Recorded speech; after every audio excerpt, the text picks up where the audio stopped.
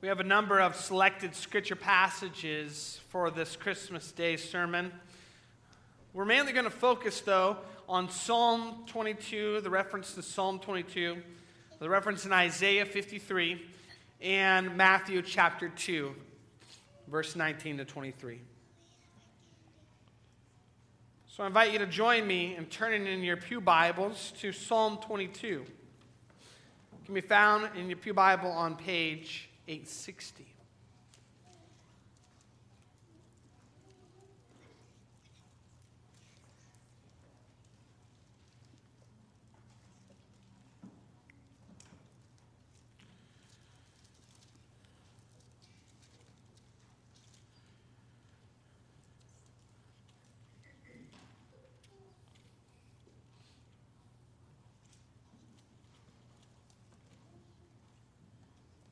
Starting the reading in verse 1, going to verse 11 of the psalm. My God, why have you forsaken me? Why are you so far from saving me? So far from the words of my groaning. Oh my God, I cry out by day, but you do not answer. By night, and am not silent. Yet you are enthroned as the Holy One. You are the praise of Israel. In you our fathers put their trust. They trusted and you delivered them. They cried to you and were saved. In you they trusted and were not disappointed. But I am a worm and not a man, scorned by men and despised by the people. All who see me mock me. They hurl insults, shaking their heads. He trusts in the Lord. Let the Lord rescue him. Let him deliver him, since he delights in him. Yet you brought me out of the womb. You made me trust in you, even at my mother's breast. From birth I was cast upon you. From my mother's womb you have been my God. Do not be far from me, for trouble is near, and there is no one to help. Turning now to Isaiah chapter 53, can be found in your pew Bibles on page 1145.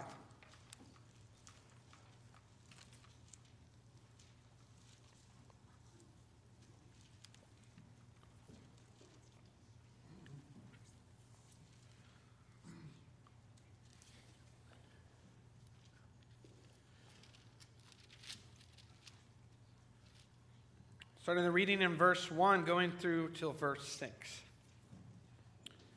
Who has believed our message, and to whom has the arm of the Lord been revealed? He grew up before him like a tender shoot, and like a root out of dry ground. He had no beauty or majesty to attract us to him, nothing in his appearance that we should desire him. He was despised and rejected by men, a man of sorrows and familiar with suffering.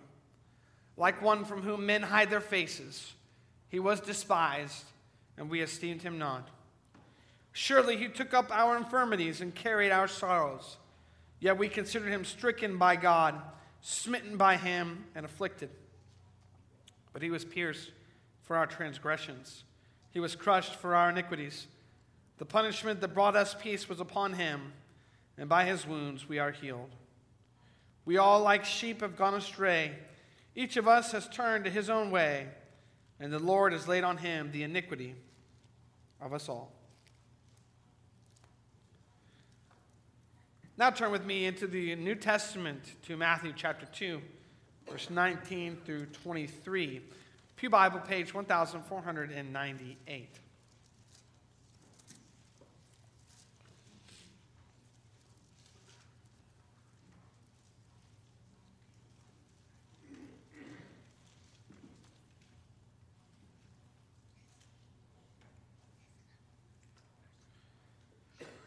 After Herod died, an angel of the Lord appeared in a dream to Joseph in Egypt and said, "Get up, take the child and his mother, and go to the land of Israel, for those who were trying to take the child's life are dead."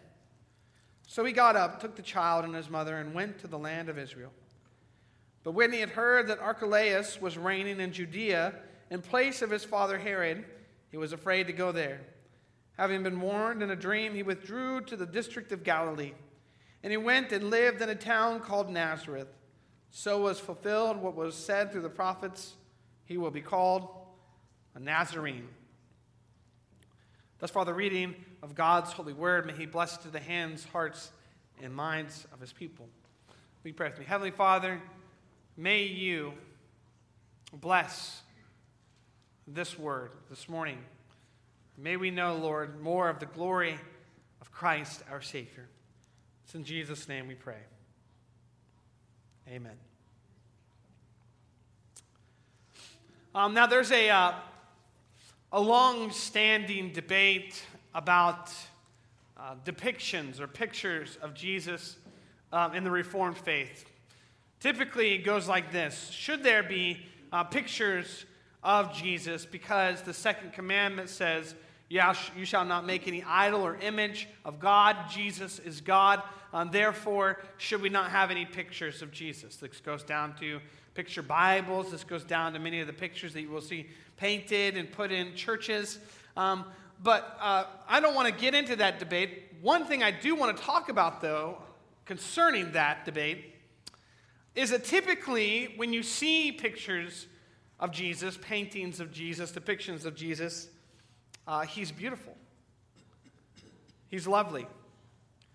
Someone who is pleasant and has attractive features, which says something, I believe, about our nature as humans. Inherently, we know that Jesus is God, so it's very hard for us to desire to depict him as merely human. It's hard for us to draw or to paint or display our Savior as something undesirable, someone plain, simple, someone even despised or lowly. Yet that is the very way that the prophets describe the Savior and that Matthew references in our passage today. He's not just the Son of God. He's not just the Son of Man. He's not just the root of Jesse. He's not just the seed of Adam, the seed of Abraham, the seed of David. He is not just the Christ, the anointed one, the Messiah. He's also Jesus of Nazareth. That's a locale. That's a location. That's a hometown. And not just any hometown. Nazareth was a location which was frowned upon, looked down upon. From the cultural and social center of Israel, Jerusalem. And this is where we get this concept or this idea of just how lowly Jesus is. And one of my favorite songs this Christmas season has been Lowborn by the band Wolves at the Gates. Just a forewarning, if you go and listen to that, it's a heavy metal song. And so there's yelling and screaming and rock guitars. But it's a beautiful Christmas song, if you like that sort of thing. And in that song, they say, "Hear the song of the angels. Glory lays in a manger. Fear not the advent of the great I am. Humble he comes to the world as a lamb." Lowborn. Lowborn is our Savior. And I think that strikes at the very heart of the Christmas story. And I think the very heart of the Christmas story is the theme that he became like us so that we could become like him. He became like us so that we could become like him. Christ became like us in every way except sin so that we might become like him. In our passage today from the birth narrative in the Gospel of Matthew is very informative in that particular area. It seems to be that Matthew is honing in on a location. He's honing in, going from a broader perspective to a more localized perspective. And you see that in his references to the call back from Egypt to the land of Israel. And then Joseph's desire not to live in the area of Bethlehem where they were living before, but to go to the district of Galilee. And then finally from the district of Galilee, more localized to the town of Nazareth. And that's our 3 points this morning: the land of Israel, the district of Galilee, the town of Nazareth. And these locations, I believe, point us to this concept or this reality that Jesus came into this world. He became like us so that through his life, through his death, through his resurrection, we might become like him. So let's look at that first point, the land of Israel. We're told that after Herod died, an angel of the Lord appeared in a dream to Joseph in Egypt and said to him, "Get up, take the child and his mother, go to the land of Israel. For those who were trying to take the child's life are dead." And then in verse 21, so he got up, took the child and his mother, and went to the land of Israel. This reference to the land of Israel is particular. It is, it's something that's meant to invoke the concept of the Exodus, that Jesus is now leaving Egypt to go to the promised land, just like the Israelites before did. That he is now coming out of Egypt into the promised land. And this identifies him with his Jewish heritage. He is the seed of Abraham. In fact, that reference that the angel says to him, "Get up, take the child and his mother, for those who were trying to take the child's life are dead," is almost an exact quotation from the Greek translation of the Old Testament in Exodus chapter 4, verse 19. After Moses, had gone out of the land of Egypt into Midian, and then the time then where Moses is called back to be the redeemer, the rescuer of the people in Egypt, God says, now return to the land of Egypt because those who were seeking to take your life have left.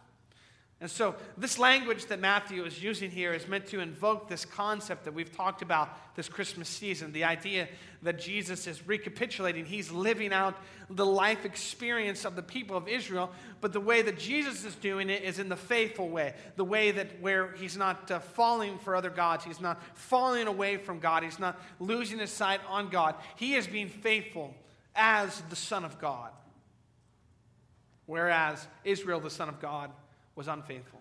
Christ is being faithful.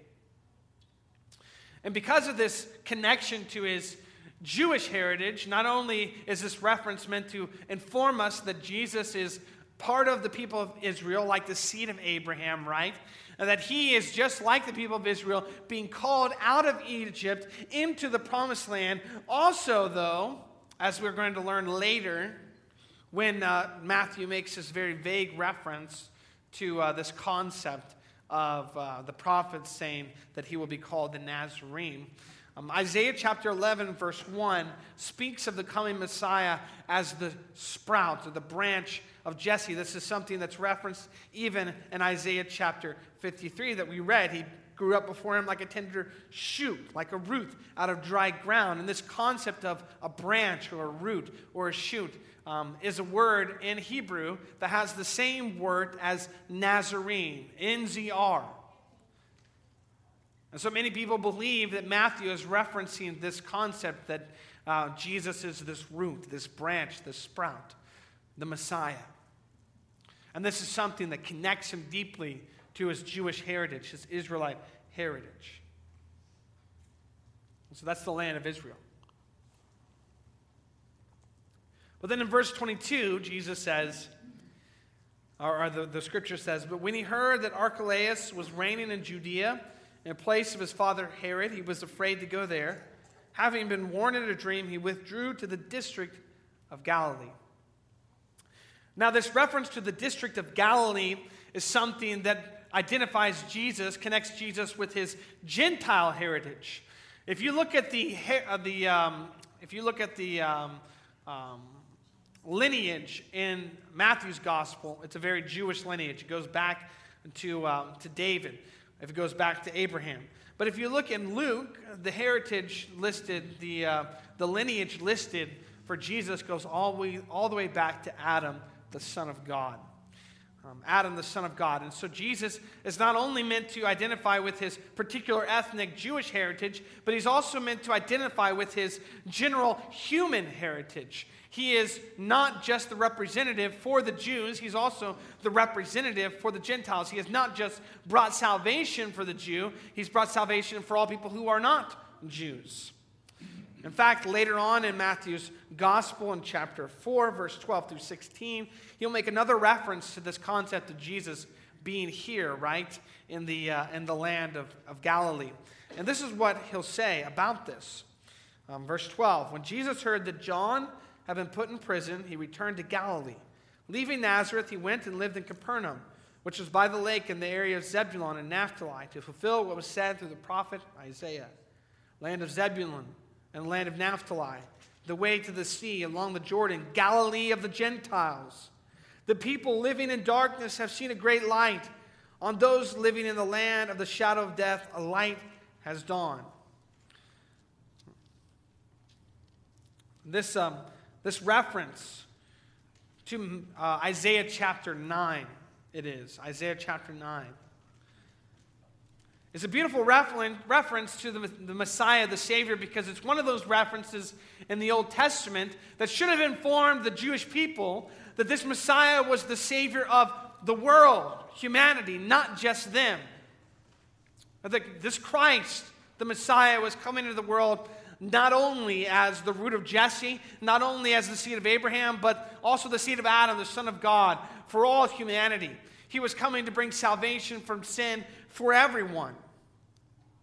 And if you go and you look at Isaiah chapter 9 and this reference about the people walking in darkness have seen a great light, this concept is Galilee of the Gentiles, meaning that Christ has come to be a light to the Gentiles. That he's the Savior for the world. He's the Savior for the Jew and the Gentile. And if you read Isaiah chapter 9, you'll come across one of the most beloved and one of the most beautiful passages of the coming Messiah. It follows this reference to Galilee of the Gentiles. Verse 6, for to us a child is born, to us a son is given, and the government will be on his shoulders. And he will be called Wonderful Counselor, Mighty God, Everlasting Father, Prince of Peace. Of the increase of his government and peace there will be no end. He will reign on David's throne and over his kingdom, establishing and upholding it with justice and righteousness from that time on and forever. The zeal of the Lord Almighty will accomplish this. And so in one sense, we know that the move that Joseph makes when he comes back to the land of Israel, deciding not to go back and live in Bethlehem where they had lived for the first couple years of Jesus' life, was a functional one. It was to avoid the harsh ruling of Herod's son Archelaus. We have historical documents about Archelaus' short reign following Herod. It was a cruel reign. It was a violent reign. But also the move is an ordained move. It tells us in the scripture, having been warned in a dream.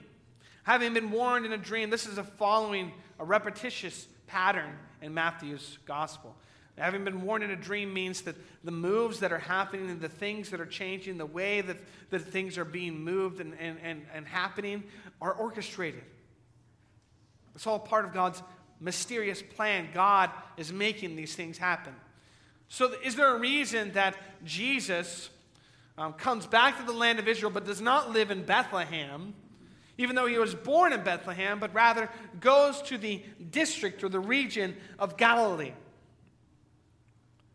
Well, part of this reason being ordained by God is that this means Jesus is moving away from the cultural and social center of Israel, the importance of the city of Jerusalem, the city of David, to a region despised by the cultural elites, to a place that was looked down upon, to a place that was insignificant, meaningless.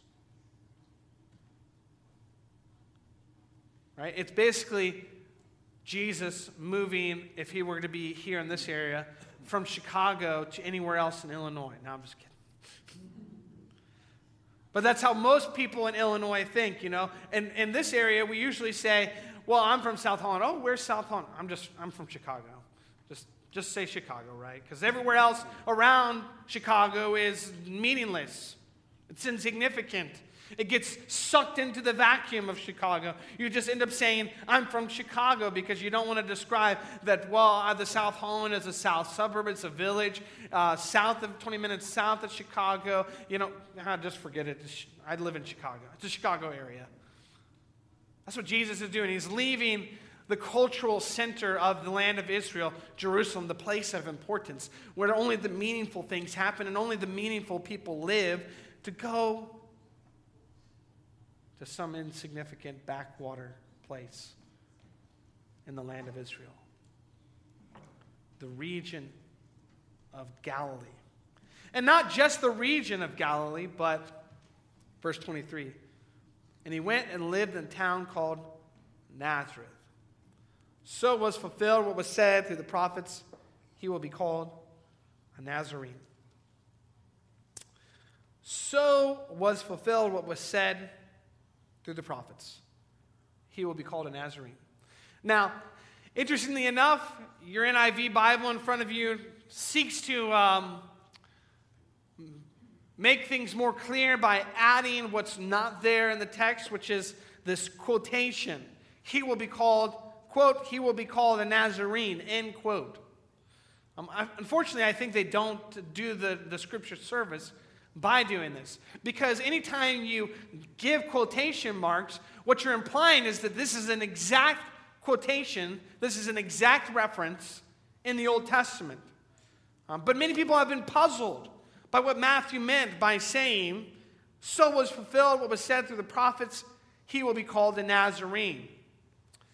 Because you can scour the entire Old Testament, you can scour the prophets, and you will not find a direct quotation referencing Jesus, the Messiah, saying he will be called a Nazarene.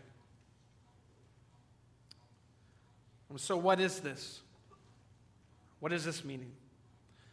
Well, Matthew is using a practice that was very common in biblical literature. And that is the concept of summary fulfillment.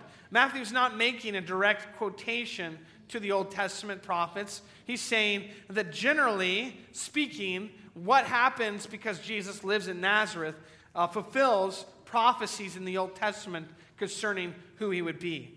Right? And as I said before, one of those interpretations is that this is a reference to Nezer, NZR. It's the same root used to describe the branch, the sprout, the root of Jesse that would come. That Jesus would be descendant of Jesse, that he would be this promised Messiah of David's line, right?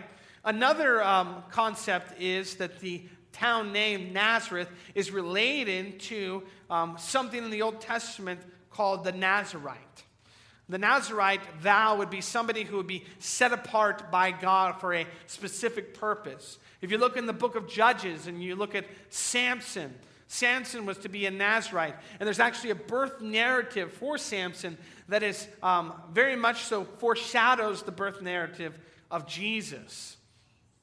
This concept of being a Nazarite means one that's set aside, one that's ordained, one that is consecrated for a particular purpose. And this is very much in line with the term that Jesus is called, the title that he's given, which is Messiah or Mashiach, which means anointed one, the Christ. Right? But another way that we can understand this reference that Matthew makes to the prophets, plural, that Jesus would be called a Nazarene, is this concept that the prophets speak of Jesus being despised and lowly, somebody who was spoken of or thought of by the people as insignificant. And this is why we read Psalm 22, a messianic psalm. One that we should all be familiar with because it begins with those words that Jesus said on the cross, my God, why have you forsaken me? It ends with a glorious victory and all people coming to know Jesus Christ. But within that psalm, we have this reference that Jesus makes to himself, this messianic reference that Jesus says, I'm a worm and not a man, scorned by men, despised by people. All who see me mock me, they hurl insults, shaking their heads. And this is very much like Isaiah 53, this description of the Messiah, right? What does he say? What do we say? What does the prophet Isaiah say of this Messiah? He's despised, rejected by men, a man of sorrows, familiar with suffering. Like one from whom men hide their faces, he was despised and we esteemed him not. This makes sense when we look at the prologue of John's gospel, that he came to his own and his own did not accept him. In that very same gospel, John chapter 1 verse 46, when one of the new disciples comes and it hears about this Messiah that they're all following, his name is Nathanael, right? Nathanael says, "Nazareth, can anything good come from there?"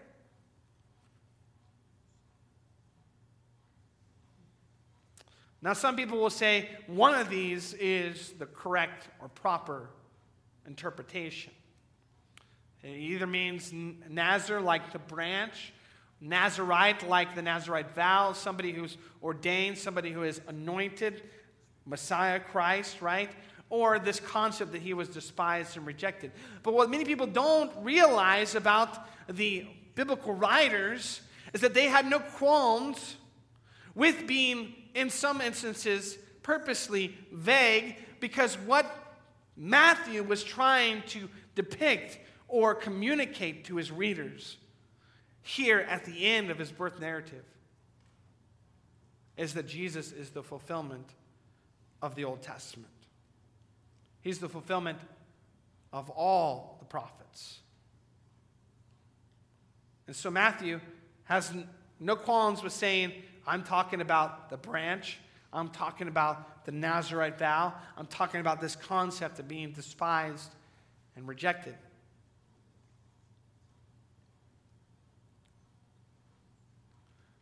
All of it is being fulfilled in Christ. Because, as I said before, Christ in this passage is identifying with his unique ethnic Jewish heritage. He's identifying with his calling to all peoples of the world by identifying with his general human heritage. But here at the end, when this reference is mentioned about he will be called Nazarene, I think in particular, Jesus is identifying with sinners.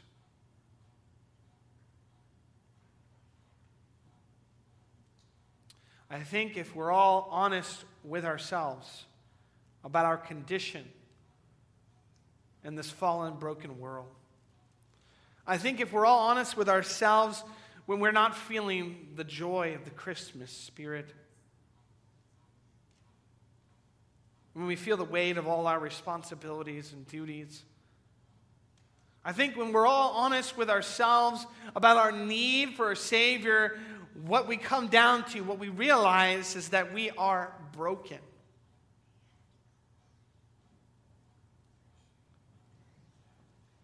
Dirty. We struggle with shame.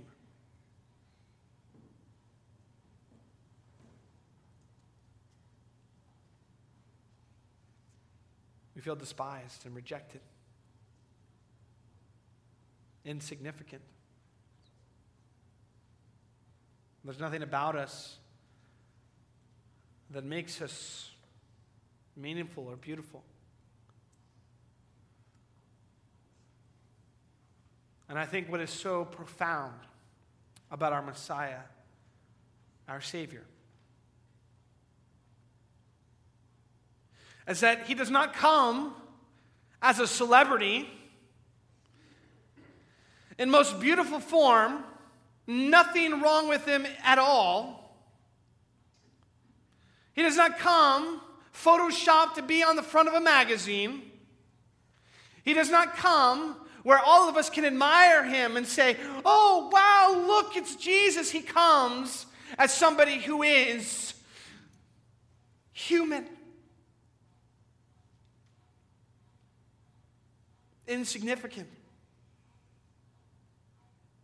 despised, and lowly. There's nothing about him that would draw you to him by his looks.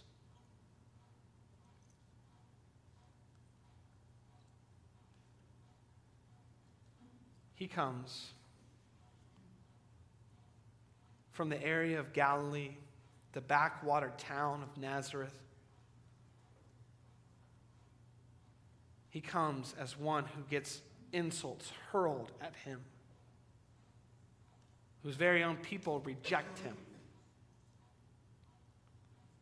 He experiences all of that while being the Son of God, God with us, Emmanuel, and does not shake his head. It does not say, I deserve glory, but rather he walks the humble path of the cross.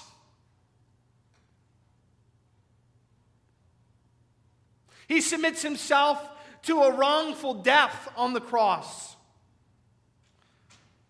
He submits himself to being spat on, stripped naked,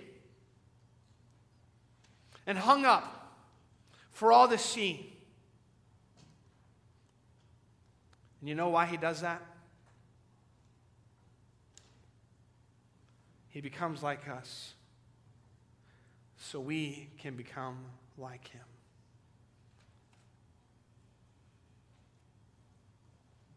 He chooses the path of humility because in the path of humility, God, in his time, exalts him.